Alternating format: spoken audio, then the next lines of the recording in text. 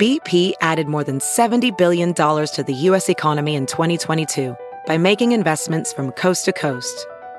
Investments like building charging hubs for fleets of electric buses in California and starting up new infrastructure in the Gulf of Mexico.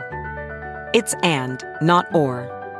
See what doing both means for energy nationwide at bp.com/investing in America.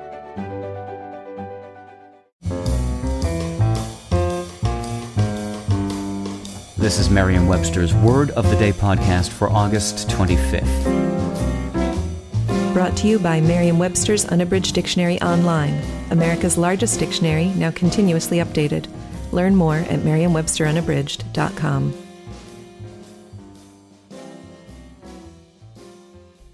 Today's word is notch, spelled N-O-T-C-H.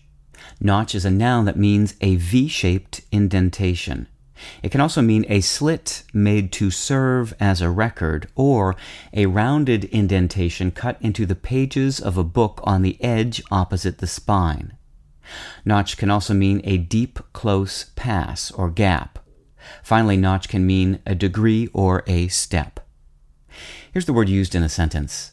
The angle of the futon can be adjusted by inserting the pin into one of 3 notches. Occasionally, you might hear a child ask for a napple, as in, I would like a napple, mistaking the phrase an apple for a napple. A similar error is believed to be behind the word notch, which may have resulted from a misdivision of an otch, O-T-C-H.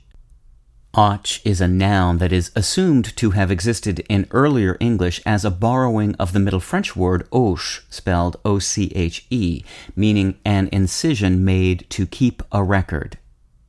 Notch would not be alone in developing from such a mistake. The words newt, N-E-W-T, and nickname were formed respectively from misdivisions of an ewte and an ekename.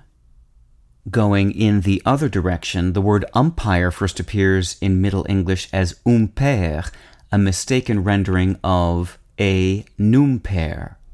With your word of the day, I'm Peter Sokolowski.